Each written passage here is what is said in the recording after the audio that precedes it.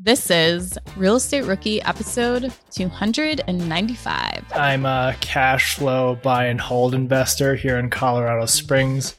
My wife and I own a few properties, and my day job, I still have a W-2 job as a underwriter in corporate banking, and this has definitely helped me in, my real estate underwriting and my exotic plants selling side hustle business. My name is Ashley Kerr, and I'm here with my co-host, Tony Robinson. And welcome to the Real Estate Rookie Podcast, where every week, twice a week, we bring you the inspiration, motivation, and stories you need to hear to kickstart your investing journey. And just like always, we've got an amazing story for y'all today. Today, we've got Paul Lee on the podcast, and Paul's an investor based out of Denver. He's up to 8 multifamily units right now, or 8 units across 2 multifamily properties. But just a really interesting conversation with Paul. We talk about this $100,000 side hustle with exotic plants. We talk about getting rid of PMI. We talk about his job as an underwriter and how it helped him as a real estate investor. Just so many, I think, good topics from the conversation with Paul today. Paul also breaks down the benefits of using leverage. So if you are a Dave Ramsey fanatic and you are afraid of getting into more debt, Paul gives some really good talking points as to reasons why leverage can actually be beneficial to you, especially as an investor in trying to grow your wealth. He also, and this was probably one of my favorite parts of the episode, he also talks about how he got a 10% down commercial loan for one of his 4 units, which is something you don't typically see. So make sure you listen for that part. And then he also talks about something called the self-sufficiency test, which I had never heard of before. Ash, had you heard of that before? No, I hadn't. Yeah. It was brand new information for me and Ashley. So I love when we as the host get to learn something new. So just overall, a really amazing conversation with Paul. But as always, I also want to give a shout out to someone who gave us a 5-star review on Apple Podcasts. This person goes by the name Dr. Goldstein 79. And Dr. Goldstein says, informative and motivational. The show is so great. They cover a wide range of real estate investing topics in an accessible way. Episode 273 specifically inspired me to try something new. 2 months later, I've closed on a deal and I'm excited to get going. Thank you, Ashley and Tony. Dr. Goldstein, kudos to you for listening and then 2 months later actually taking action. That's the whole purpose of our podcast, is to motivate and inspire. So if you are part of the rookie community or you've gained any kind of value from our podcast, please take a few minutes and leave us an honest rating review on Apple Podcasts or Spotify or wherever you listen. The more reviews we get, the more folks we can reach, and reaching folks helps us help people, which is what we love doing. Before we do bring Paul onto the show, I do have a little boring banter for you, Tony. I think we should start to incorporate a segment where it's called Guess the Size of Tony's Baby. What object is similar in size? So I was scrolling social media this morning and I saw the cutest post ever of Tony making little tiny diapers to put on a fruit for their display in their kitchen. So everybody think to yourself real quick, what size of a fruit do you think is Tony's baby right now? Right? And then Tony, you're going to give the answer. It's the size of a banana right Yay! now. We got a little banana baby sitting on our island right now. But like all those little apps, like we've got the apps that say how your baby's the size of a blank this week. And for whatever reason, our app always talks in terms of fruits. So every week we've been like buying different fruits, and the banana is like the biggest one. So yeah, me and Sarah get a little creative with the island display every week. And I know you put it on your Instagram, but I don't think you have told our listeners as to what you are having. Oh yeah, me and Sarah are having a baby girl. So the first girl in the family. So we're super excited. We have our 15-year-old son, and I was kind of not hoping, but I was like mentally preparing for another boy just because like I've already done that. I know what it's like to raise a boy. And then when I found out that we were having a girl, I was like, oh my God, like I gotta learn a whole new style of parenting to do this the right way. So we're excited. Well, congratulations, Tony, to you and Sarah. I'm also super excited to have a little cute little girl co-host come on and grab the mic and take over from you every once in a while. Yeah, it'll be a good time. We're excited for it. Remember when you had to pay to get a lead's phone number? It was like the dark ages until Deal Machine made skip tracing a thing of the past. Now, with your Deal Machine plan, you'll get unlimited access to phone numbers and contact information for no extra cost. That's right. Get high quality, reliable information trusted by leading financial institutions, all fully compliant with the federal Do Not Call list. Explore over 150 data points, including age, gender, marital status, occupation, and a ton more. Trust me, this is the data you need for off-market deals. With new filters, people flags, and color-coded phone numbers, lead management just got a ton easier. Ready to step up your investing game? Sign up for a Deal Machine plan today and gain immediate access to this unlimited treasure trove of contact information and phone numbers. Just head to DealMachine.com/BP. Transform your lead generation and deal-making strategies with Deal Machine. Sign up today and start exploring the unlimited possibilities at DealMachine.com/BP. Are current interest rates making you depressed about cash flow? What if it didn't have to be that way? Rent to Retirement has 2.99% seller financing available on turnkey properties. You heard that right. That's a seller-financed 2.99% interest rate where the average cash flow is over $900 per month. They also have options where you can put as low as 5% down on multiple investment properties with no PMI. Rent to Retirement is the nation's leading turnkey investment company that understands what it takes to be successful in today's dynamic real estate market. Their reputation speaks for itself with more 5-star reviews than any other company on the BiggerPockets website. Rent to Retirement offers fully turnkey properties that are newly built or renovated, leased and managed, allowing you to invest with confidence in the markets that offer the best returns. To learn more, visit renttoretirement.com. That's renttoretirement.com. Or text REI to 33777. Again, text REI to 33777. This show is sponsored by Airbnb. Did you know that I turned one of my first homes into an Airbnb? It's true. And it even helped me get the extra income I needed to launch my real estate career. So if you want to try your hand at making even more income with your property, Airbnb is the place to be. Your home might be worth more than you think. Find out how much at airbnb.com/host. Well, Paul, welcome to the show. Can you start off telling everyone a little bit about yourself and how you got started in real estate? Yeah, absolutely. Well, first and foremost, Ashley and Tony, thanks for having me on here. I'm a huge fan. I always listen to you guys when I'm working on the property. But a little bit about me. I'm a cash flow buy and hold investor here in Colorado Springs.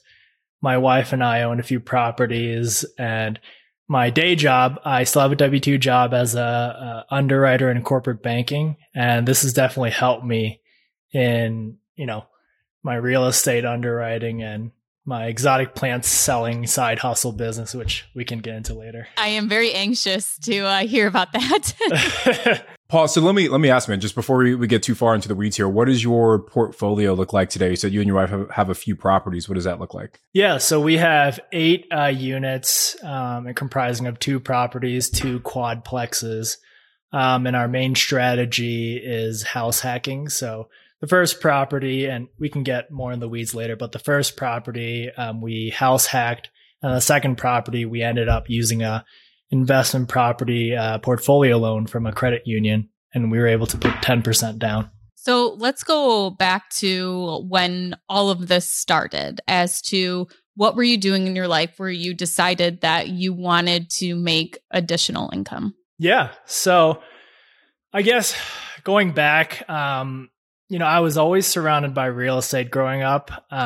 My dad and my uncles all invested in real estate, and I had a core memory at a young age of going to one of his commercial properties, seeing something huge and tangible and saying, I want to do this when I grow up. But that being said, I did have kind of a rejection phase in college and high school. And I think this was after or during the Great Housing Recession, where I would say, real estate's too risky. I don't want to be a landlord, things of that nature. And I really had the middle class mindset of, going to college, focus on getting a good job, retiring in 30 years. So what really got me interested in real estate and these side hustles was during COVID, I had 3 realizations where one, we only had one income stream at that time, which was my W-2 job. And, as much as you're loyal to a company or, your workplace, you're just another line in their profit and loss statement, and they can just fire you and, you're out of the income.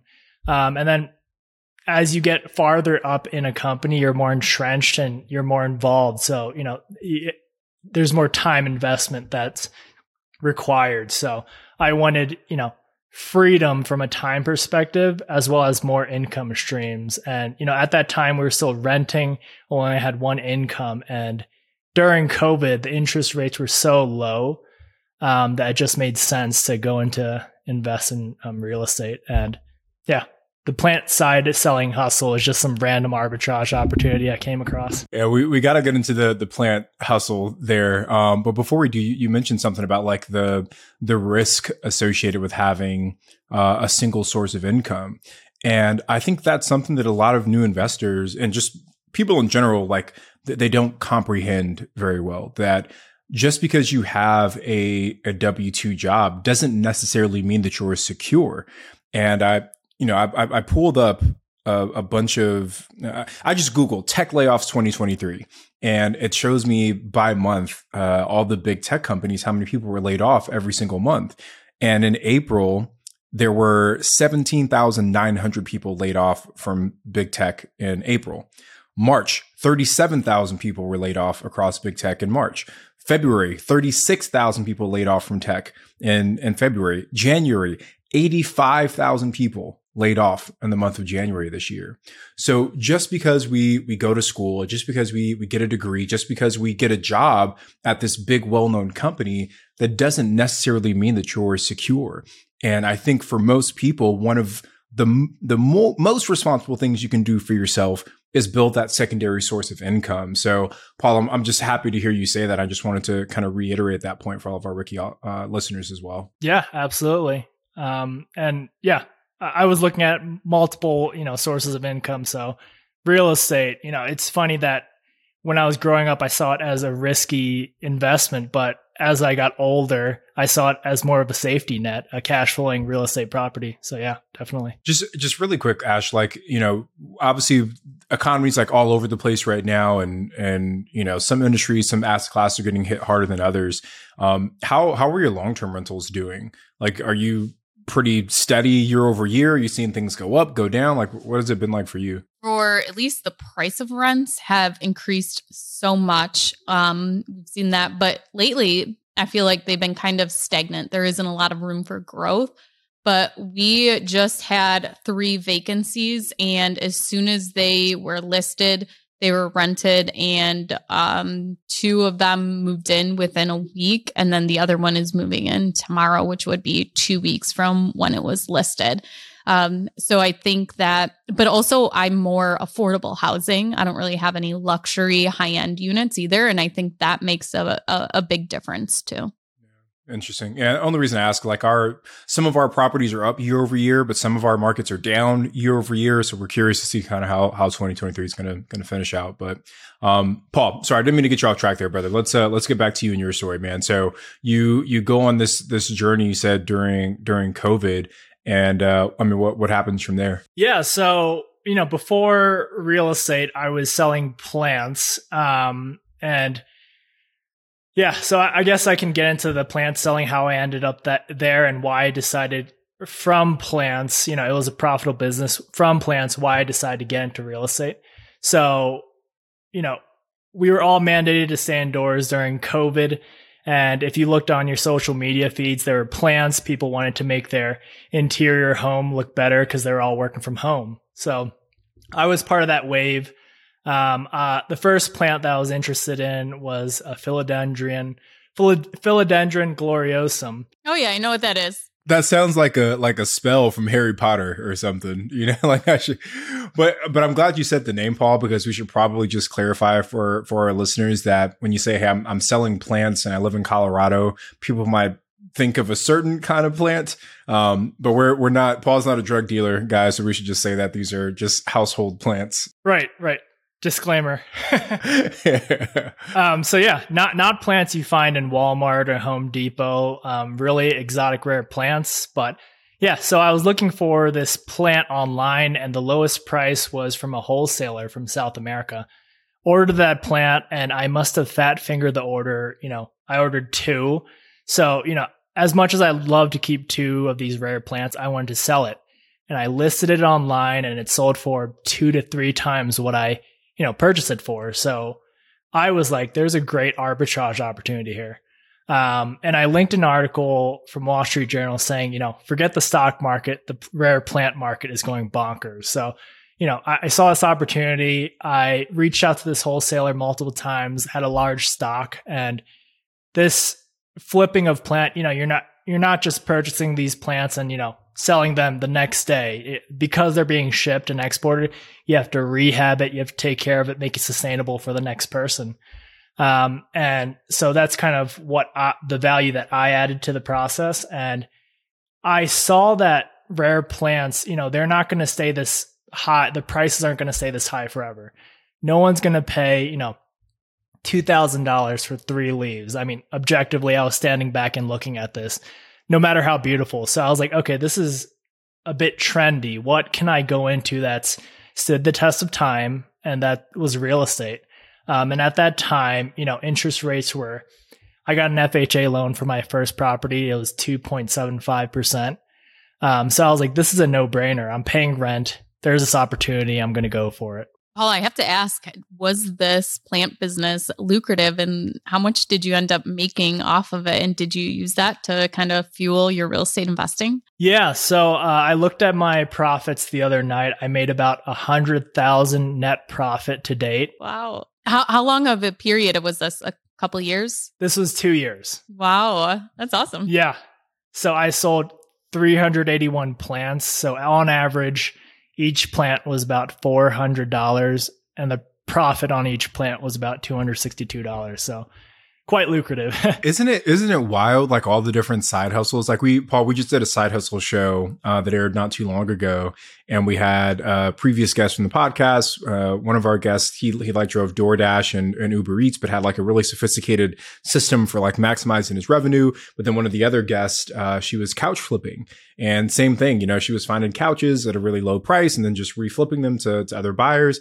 And you're basically doing the same thing, but with exotic plants. And it just goes to show that there are so many ways to make money that the ability to generate additional revenue, it's all based on how creative can you get. And if you're not able to generate that additional revenue, it's not because it's not possible. It's just because your eyes aren't opened wide enough to the opportunities. Oh yeah, 100%. There's so many opportunities out there. And, instead of saying that you can't make this or you don't have enough money, go pick up a side hustle, whether that's DoorDash, sell exotic plants, so. Yeah. And just to call for our rookie audience, it was show 294, where we had our guests talking about their different side hustles. So if you want to find some additional ways to make some money to fuel your real estate business, obviously exotic plants is one avenue, but if you want to go back and listen to our other guests, you can check out 294. Which was just the episode we did this past Saturday. It was released, so not too far to go back.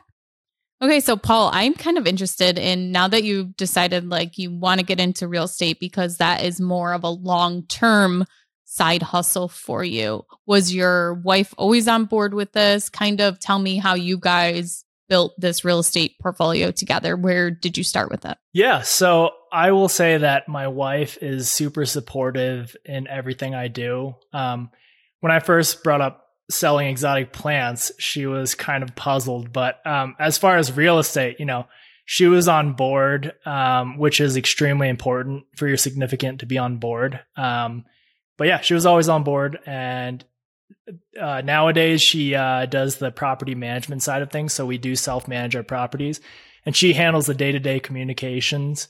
Yeah. So with the property management, is that something you knew from the beginning that you wanted to do, to self-manage it? And maybe you could walk us through, I definitely want to dive into some of your deals and everything, but with the property management, how did you decide that you guys wanted to self-manage? And maybe you can kind of give us a glimpse into how that business actually works for you. Yeah. So I did not always know that we were going to self-manage our properties. When I was modeling for these real estate investments, I included a property management fee in my modeling, but it naturally came because, I wanted to do the repairs myself. I enjoy doing the repairs, coming from a corporate life.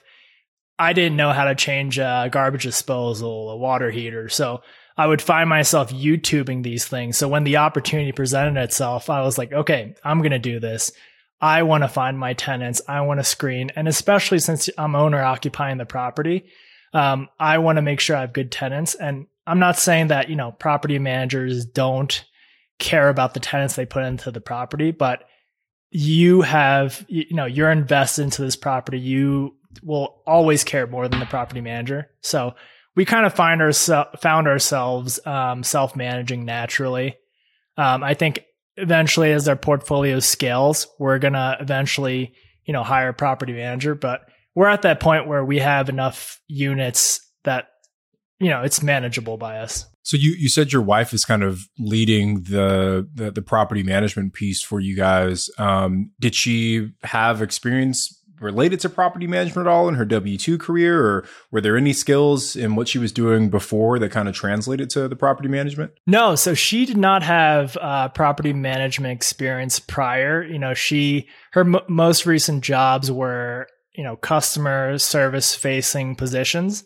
But that in itself is extremely transferable to property management, because I firmly believe that, being a property manager and landlording is a customer service focused business. You want to be responsive to your tenants.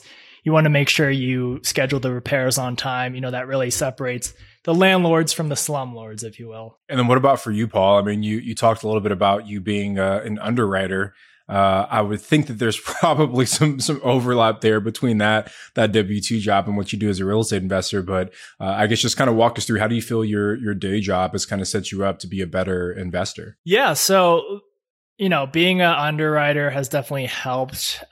Before you even answer that, can you just define what is an underwriter for rookies that don't know what that word is? What is someone who underwrites? Yeah. So an underwriter is someone that looks at all the information. So for example, I'm a corporate business underwriter. So the lender will bring in financials, the opportunity in front of me, and then I underwrite the property. I do the modeling, and I make sure the company can cash flow with the loan that we're proposing to give to them. I analyze the company from a top-down perspective. So my W-2 job has definitely prepared me for real estate as well as, my side ventures. So an underwriter is essentially someone that looks at all the financials and all the kind of numbers and the nitty-gritty down to the weeds. And my job is to essentially determine if we should move forward with this opportunity based on my financial modeling and my research, or if we should reject, a company for a loan. So, in this kind of mortgage process, you'll have the mortgage lender that makes the relationships, reaches out to the borrowers. They make the connections, go to networking events, and then they hand off the package with the financials to the underwriter. And that's when they, determine, does this guy pass the sniff test? Should we give a loan to them? Paul, so just just from my own understanding, as an underwriter, are there certain either state or federal guidelines around what underwriting looks like, or is it more so subjective based on the individual underwriter? Yeah. So for the residential mortgage side of things, there is. If you go and Google Fannie and Freddie Mae lending matrix, there are, firm guidelines as to what, how much, a borrower has to put down for a specific type of property. But on the corporate level, I think it's more flexible there. I'm not too sure. I'm sure there's some banking regulations that we have to adhere by, but off the top of my head, can't think of any. Paul, do you want to take us through your first deal as to what that looked like? Absolutely. So the first deal I got through a commercial broker. It was off market. And we used an FHA loan, put 5% down. And like I said, the interest rate was 2.75%. Their purchase price was $650,000. Paul, before you go any further, I just want to find out, you said it very nonchalant as to use a commercial broker, it was an off-market deal. explain that a little more. How do you get that, especially for your first deal? Yeah, it's actually a kind of funny story and a learning lesson for me. So when I first started, I didn't know who to reach out to or what to do. So I just went to, a plain vanilla realtor, a single family home realtor. And I was like, I'm looking to house hack a small multifamily property. Can you help me? And she was like, of course I can.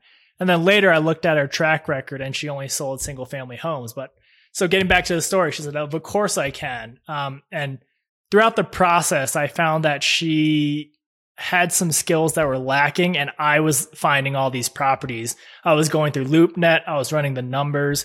I was bringing them to her, and she was basically writing the offer. Now, I'm not saying she was a bad realtor, but for my purpose, she was not a good fit. So we offered on a property. Eventually, we offered on a property, a commercial property in Colorado Springs. We lost out, but I reached out to the broker that listed the property, and that's how I got connected to him. Paul, that scenario you gave, I think can resonate with a lot of people, including Tony and I, where we have asked the wrong question. And one thing that I thought of right away when you asked her if she could help you with that is we've had guests on that say it perfectly as to they learned that you're asking questions the wrong way. You should be asking, how many investors have you worked with? How many multifamily deals have you closed? Instead of, because a lot of times people just want your business. They're going to say, yes, of course I can help you. So I just wanted our listeners to know that is one way that you guys can avoid mistakes that we've had is by making sure you are asking the right questions. Yeah. Like it's almost like going into a car lot and asking the car salesman, is today a good day to buy a car? The answer is always going to be yes. It doesn't matter what's going on. Yeah. But Paul, continue though. So you say that you found this, you got connected with this broker through the deal that you were kind of working on. What happens from there? Because first, I think a lot of new investors do exactly what you did, is that they don't even realize that there is a difference between someone who focuses on residential and commercial. So once you kind of got introduced to this commercial broker, what was that dialogue like? Like, how did you get to a point where, I don't know, they were taking you seriously as this person that had never done any kind of real estate transaction before? Yeah. So I think they took me seriously just because they saw that I did submit an offer on the property. So, that in itself shows that I was making offers. So off the bat, he knew I was serious. But, just seeing what his company does, they underwrite, well, they don't underwrite, but they make models of these commercial properties. They, try to reach out and get off-market contacts. And they're, living and breathing small multifamily and commercial properties day in, day out. So when I was speaking to him on what I was doing, he was asking the questions that I really knew that he knew what he was talking about. He was asking me, what are you looking for? What's your strategy? What's your buy box? So, I knew that he knew his stuff. And yeah, it was just as easy as that. And the first property I bought with him, he was representing myself as well as the seller. So he was kind of limited on how much he could help me because he's representing both of us. So, that's kind of where my underwriting skills definitely had to kick into high gear because I had to be sure of my numbers. I had to be sure of the property, the location.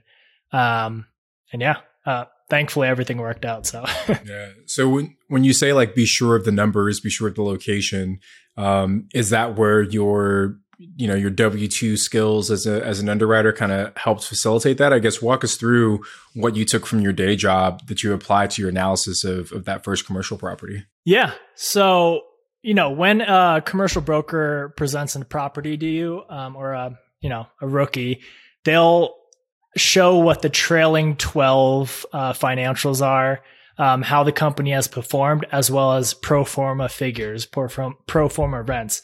So, you can take those pro forma rents into consideration, but what I like to do is take it a step further and see what the people around, what they're renting at, And a really great app that I use is Rentometer to see what rents these units are getting. And, I even take it a step further. I go to each of the data inputs on Rentometer. I see what the unit looks like, what kind of property it is.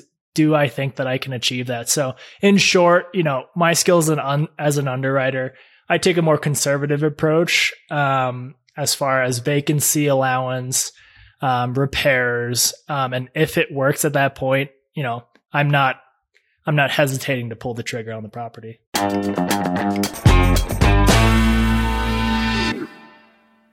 I used to think working from home was the dream until it wasn't. Between the distractions and the solitude, I was struggling. But then I discovered Industrious Office, and honestly, it's been a game changer. Every day at Industrious feels like stepping into a zone of productivity. The high-speed internet never fails me during crucial moments, and the workspace? It's not only stylish, but designed to boost your focus and creativity. Plus, the daily breakfast and endless coffees are super cool. Meeting other driven professionals right where I work has not just expanded my network, it's inspired me. It's amazing how being around other focused people can push you to achieve more, you know what I mean? If you're looking for a sign to change your workspace, this is it. Check out Industrious by visiting biggerpockets.com/industrious. Then click Join Now and use the promo code POCKETS to get a free week of co-working when you take a tour. That's biggerpockets.com/industrious and use promo code POCKETS after clicking Join Now. Experience for yourself how the right environment can change the way you work. Industrious. It's where your best work happens.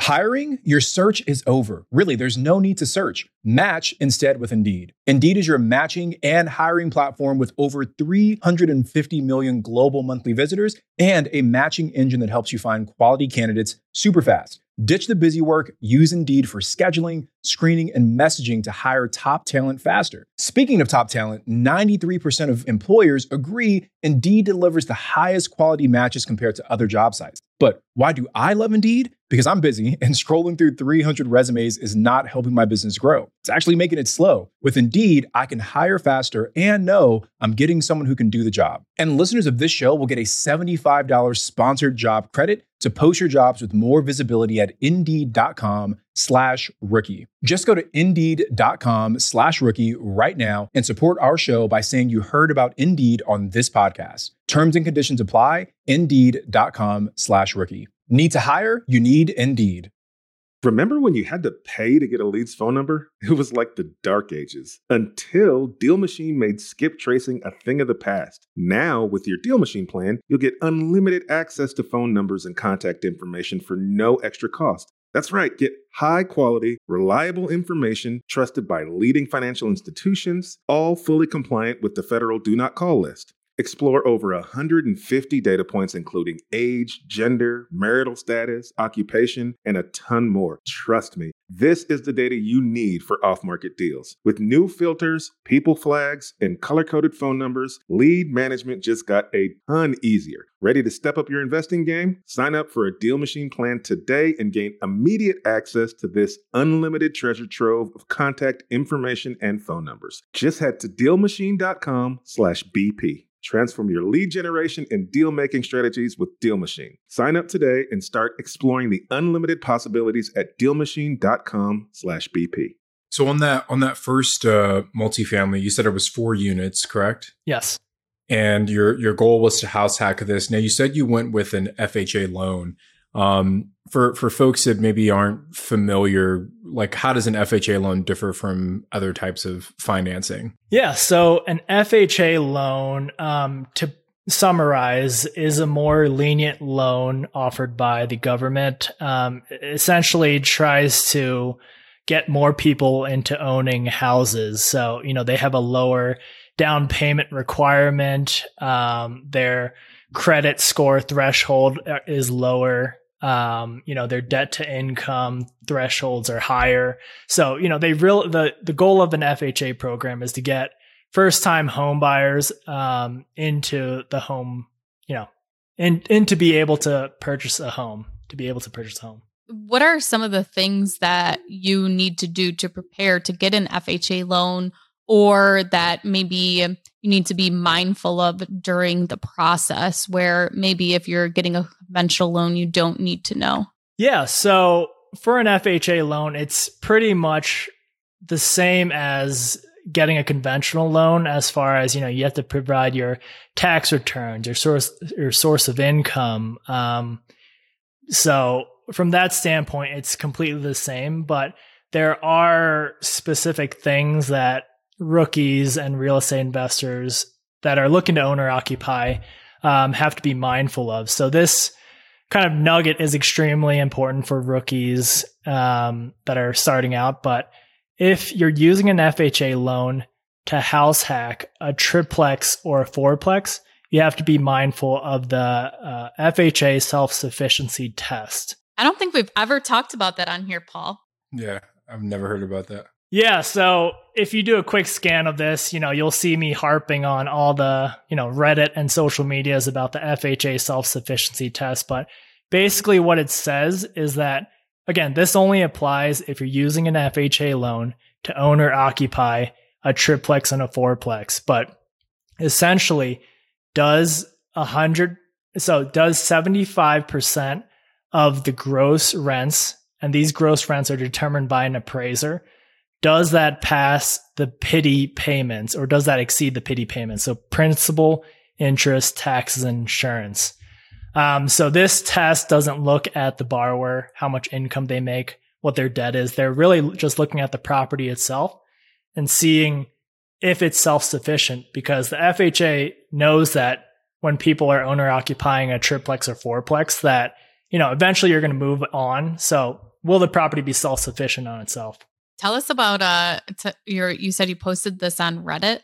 Yeah. How was that information received? Yeah, so I posted this on Reddit, and the reason why I'm, saying this on all the forums is because you'll see real estate gurus say that all you have to do is use an FHA loan, house hack a fourplex, and you're golden. But that's not really the case. There's, little nuances that someone that has been through the process understands. So I posted this on Reddit, and, a lot of people were thanking me, as well as saying, I've encountered this in my my closing process. Now, there's two ways to remedy this, two possible ways. So one, the borrower can counter the appraiser's determined market rents with their own analysis, and they can say, these rents are what I believe, based on my analysis, what I believe market rents are. And then two, they can also pay down the loan or put more equity into the property to lower the debt payments. But at a certain point, you have to really juggle between putting, 20% down FHA loan versus conventional, especially with PMI payments that an FHA loan typically has.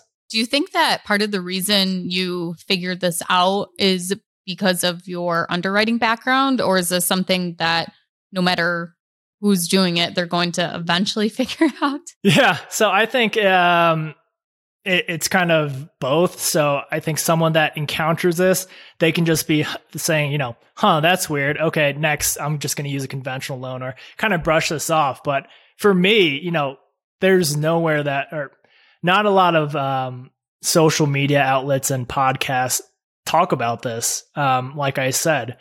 So I think it's one where I caught this, and because house hacking is a strategy that I plan to use in the future, I'm also mindful of this, and I want to kind of tell all the rookies that, hey, you need to screen for this before you even get under contract on a property, on a triplex or fourplex. Yeah, Paul, I guess what I'm curious about is, like, how can we give our listeners maybe like a tip on, like, hey, here's how to find the potential pitfalls in your own deal. So how did you find out about the self-sufficiency test? Was it your lender who came across it?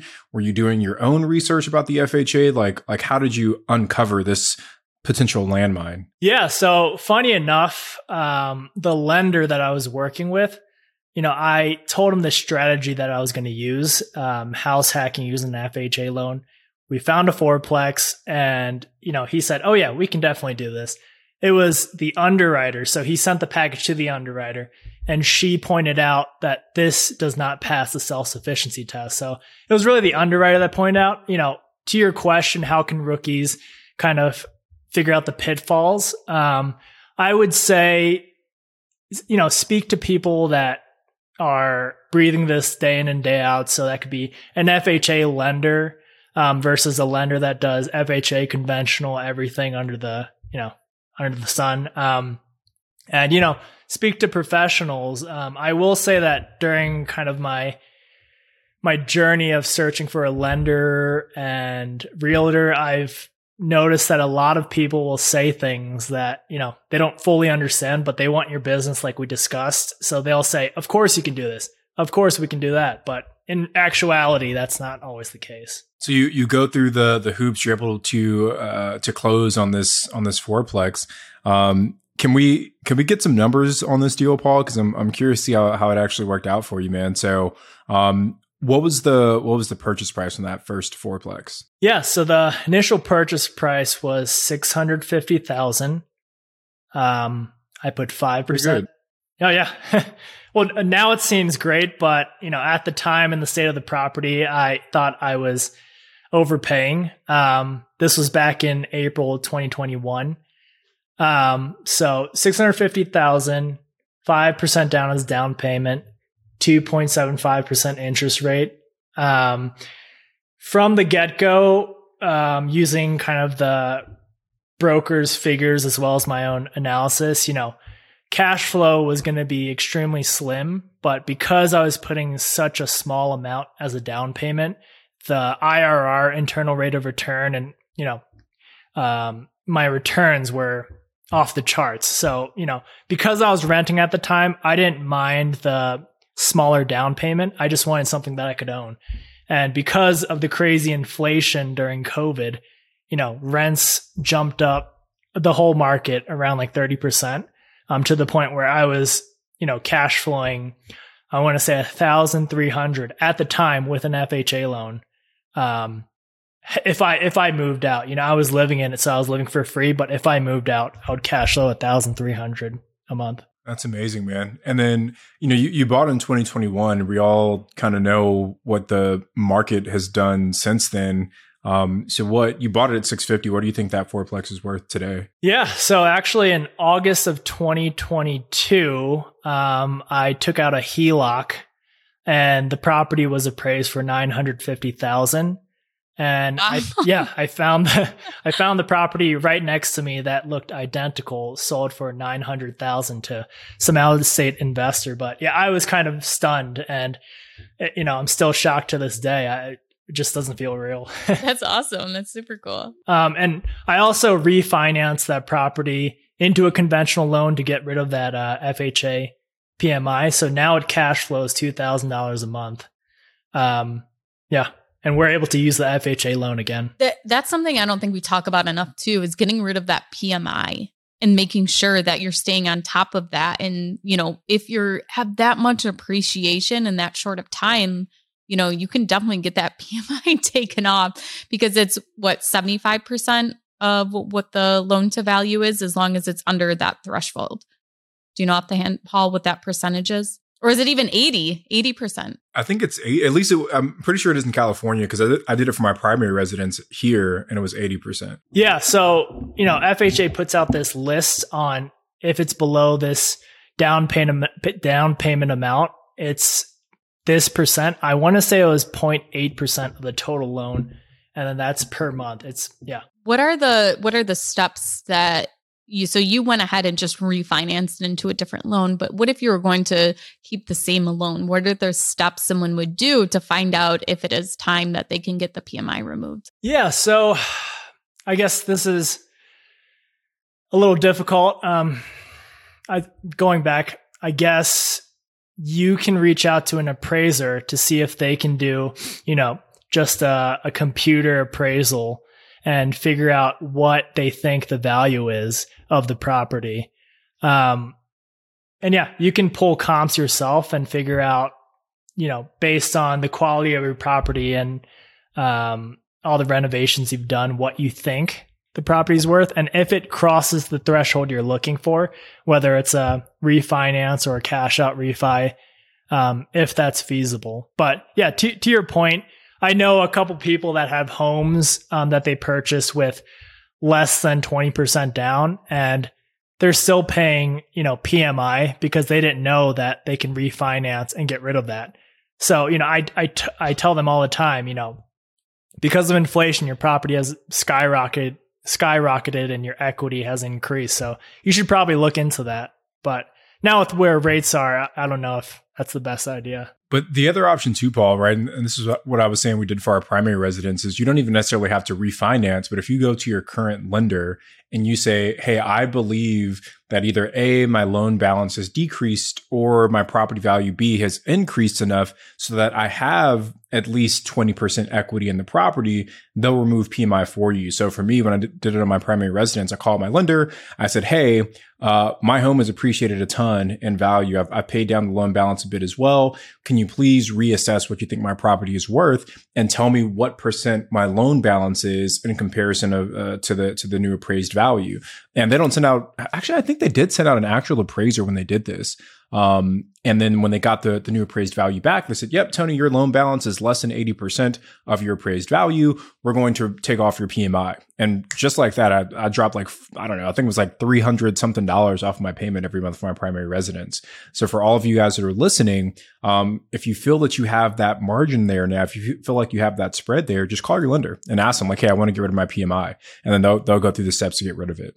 Because, and think about it from the lender's perspective, they'd rather take off that PMI than lose your loan altogether with you refinancing with someone else. So they're, most lenders I think are going to be open to doing that for you. Paul, before we kind of move into our segments here, I wanted to ask you, coming from an underwriter and just an experienced investor using different types of loans, what are the benefits of using leverage? What would you say to our rookie listeners as to why they should consider leverage? Yeah, so I think the benefits of leverage, in simple terms, you're using someone else's money. The banks are giving you money at favorable interest rates, and you don't have to come out and buy a fourplex for $650,000 cash. You can use leverage, and that in itself juices up returns because you're using someone else's money. So this is kind of what private equity firms do when they do, a leverage buyout. They try to put as little equity into the company as possible, and they try to use as much bank debt as possible with the intentions of, making the company more efficient, more profitable, so they can cash out refi in the future or sell it to another company. And, I kind of think of myself as a less intelligent, but still a private equity fund or firm where, I'm buying these properties with as little money as possible down, using lots of leverage, and then, getting better tenants, renovating so I can get higher rents, with the intention that, in the future, I can get higher cash flow. I can cash out refi. The benefits of leverage is, again, you're using someone else's money instead of your own. So you can, put your own equity into multiple properties. Paul, let's talk about how you financed that second fourplex. We know the first one was House Hack, FHA. Did you reuse your FHA for the second one since you refinanced the first one, or was it a different funding source? Yeah, so the second property is where I really learned about the FHA self-sufficiency test. So my goal was to use the FHA loan again to buy this property. But at that point, I spoke with multiple lenders with all their loan products just in case. I actually don't know why, but I just wanted to see what else was out there. But I wanted to use the FHA loan for this property. It didn't pass the self-sufficiency test. So I had this other lender. It's a credit union in Utah. They had a 10% down portfolio loan that they were going to give me. And thankfully, I ran the property with multiple different financing scenarios where I was able to quickly say, yeah, let's do it. And I was able to run the numbers. It worked. So I was able to close on that using that property or that loan. A couple of follow-up questions. So you're in Colorado, right? That's where you live? Yeah. And you said that you found a credit union in Utah. Help us understand how you found this credit union, in a totally different state. Yeah. So it's kind of strange. So there's this company, it's called Academy Mortgage. They connect buyers in the region with the financing products of this credit union. I don't really know the intricacies of, why they do it that way, but it's been huge for me to get this 10% down portfolio loan for a fourplex. I mean, that's unheard of, just because a conventional loan, you have to put 25% down, even if you're owner occupying. So are you giving the information on the deal before they match you with that loan product? Like, is that bank looking and saying, you know what, we'll only do 10% down because it's such a great deal and we believe that they're getting it, the purchase price is below market value? Because I have seen that before, where someone will walk into their local bank and say, I have this property, I can get it for $300,000, but if you look at these comps, it's actually as is worth $400,000. Will you, only let me put 10% down? Was it a situation like that, or this was just a loan product that was offered no matter what the deal looked like? Yeah, so they actually, I didn't send them, my models or anything. They were looking at me as a borrower. So they were looking at my income, my debts. And yeah, I think your credit score had to be pretty strong. So above, I want to say 750 to get this product. But yeah, they were only looking at me as a borrower. Well, your social media is about to be flooded with people asking for this contact. Yeah. I try to keep it hidden. So I use a broker, and I told him that I was using this product. I'm like, please keep it under the, under the blankets and not tell anyone. And he told it to everyone. And I think they're swamped with business right now. So that's amazing, man. Cool. Well, kudos to you, man. And Ashley and I talk about this a lot on the podcast too, is where sometimes you get the best loan product, not by necessarily asking for a specific type of loan, but just explaining what your situation and what your goals are, and then putting it on your mortgage broker or your lender to find the loan product that best suits your unique situation. And Paul, it sounds like you got a killer loan product with that, man. 10% down on a fourplex is pretty damn good, man. So kudos to you, brother. All right. So let's jump into our Ricky request line. And for all of our Rickies that are listening, if you'd like to get your question featured on the show, head over to biggerpockets.com/reply. That's biggerpockets.com/reply. And if you got a good question, we might just feature it on the show. So Paul, are you ready for today's question? Let's do it. Ashley and Tony, thanks so much for everything you do. Huge fan of the show. My name is Jeff Pollock. I live in Truckee, California. And my question for you is around a HELOC. So I have substantial equity in my primary residence, and I'm pulling a HELOC right now and debating whether or not I should be using that money just for something on the shorter term, like a BRRRR deal, or if it might be all right to put that money toward a longer term deal, like a long-term rental or even a short-term rental. Thanks so much. I want to say that, typically when you're taking money from a HELOC, it's better to use it for short-term purposes, just because there's that floating rate component. And we don't know where rates are going to go. So I would say I would be most comfortable with, a flip or a BRRRR, but it can also work for a long-term rental, just so you know that, you can get that deal under wraps and you can quickly refinance, a year or two down the line into another loan product. So, it can be used for a long-term investment, but you have to be really sure that you can refinance that into another product. Yeah, and I feel like I've got a pretty high risk tolerance, but I don't think I'd want to use a HELOC for something where it's tied up for too long. Cool, Paul. Well, let's jump to our next segment here, which is the Ricky exam. These are the 3 most important questions anyone will ever ask you in your life. So are you ready for question number 1? Yeah, absolutely. All right. First question. What's one actionable thing Ricky should do after listening to your episode? Yeah, so I would say take an evaluation of your portfolio as well as your personal finances and understand where the risks are and where your advantages are. So to clarify, would a major repair wipe your cash reserves out? If that's the case, do you have to build up more cash reserves? Do you have access to a HELOC for this repair? Are you like me and you you rely on one income, what are some other sources of income that you can bring in?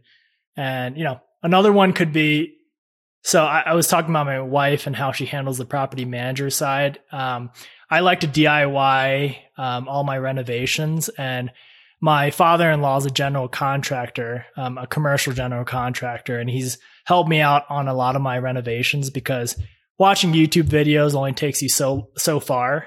So having your team to kind of fill in where you're weak on or you're not as good with. So that's a risk and a mitigant. And also, your advantages. Are you in the position to be able to house hack?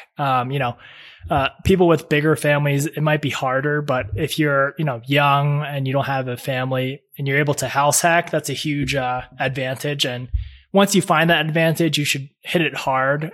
So we try to house hack, that's our strategy going forward because we're in that position. But eventually our family's going to grow, and we're not going to be able to move around. So for the time being, we're hitting that hard. And, if you can't house hack, do you have access to capital? Do you have more money to the point where you can just, cash flow with just using an investment property loan? So really knowing the risks and advantages as it pertains to your real estate and your personal finances is important. Great advice, Paul.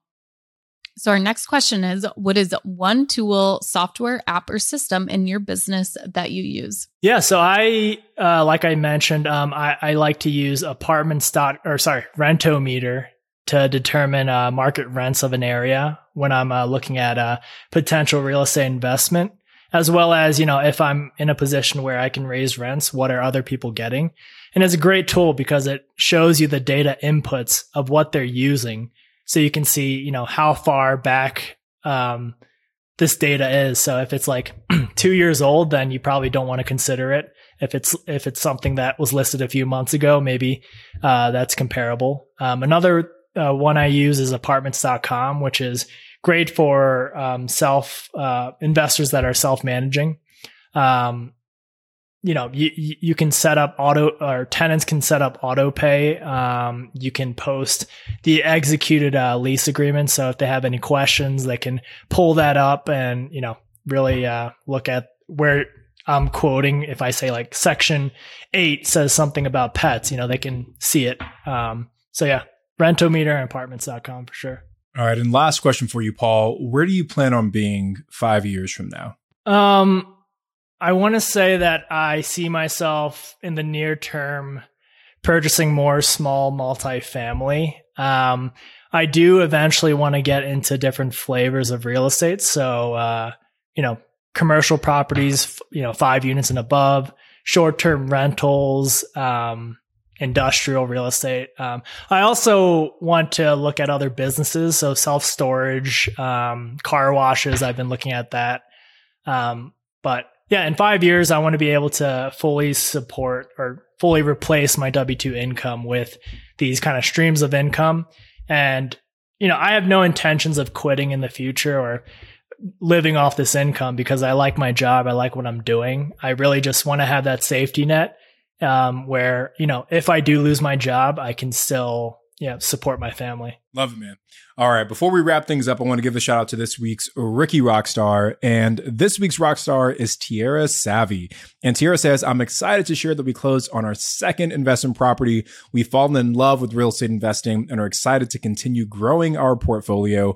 Huge thanks to the Bigger Pockets community. We've learned so much through reading about other people's experiences and getting insightful feedback from other investors. So Tierra, congratulations to you on property number 2. Yeah, awesome job. And thank you so much for sharing. If you guys would like to be our Rookie Rockstar, you can slide into mine or Tony's DMs on Instagram, or you can head over to the Real Estate Rookie Facebook group and you can leave us a question at biggerpockets.com/reply. Paul, thank you so much for joining us today. We really appreciate you taking the time to come on here and share your story and share your knowledge. Can you please let everyone know where they can reach out to you and find out some more information about you? Yeah, you can find me on the Bigger Pockets forums, or I also have an Instagram account called Leaf Investments, LEAF. But yeah, thanks for having me on. It's been super fun. And thanks, Tony, for clarifying I'm not a drug dealer. My pleasure. Well, Paul, thank you so much. We really appreciate it. And one last thing before we end today's show, I want to give a shout out to an Instagram account. We've been doing this every once in a while, and I want to continue to do it so you guys have more real estate investors, and maybe not even investors, just people who can help you with life in general or even business skills, things along those lines. So this week's shout out is going to go to Coach Chad Carson. He's actually written a book too for Bigger Pockets, but a post that stood out to me, he wrote, I currently work 2 hours per week on my rental properties. They produce most of my income. Earlier, it was a lot more of my time. Rentals begin like a startup, big effort, and end up like a blue chip stock, very passive. I still love to work, but only on passion projects and on my time. So Coach Chad Carson, he posts a lot of information about rental properties and how you can purchase your own and what he does to manage his. So make sure you give him a follow. I'm Ashley at Wealth Farm Rentals, and he's Tony at Tony J. Robinson. And we will be back on Saturday with a rookie reply.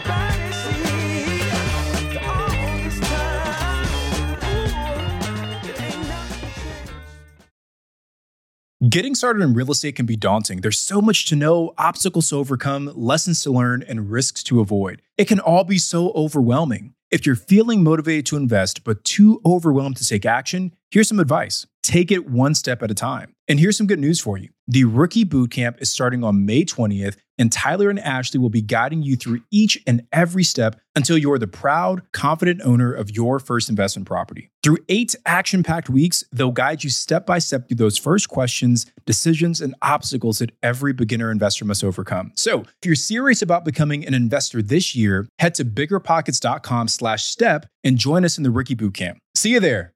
The content of this podcast is for informational purposes only. Past performance is not indicative of future results, and all host and participant opinions are their own. Investment in any asset, real estate included, involves risk. Use your best judgment and consult with qualified advisors before investing. Only risk capital you can afford to lose. Bigger Pockets LLC disclaims all liability for direct, indirect, consequential, or other damages arising from reliance upon information presented in this podcast.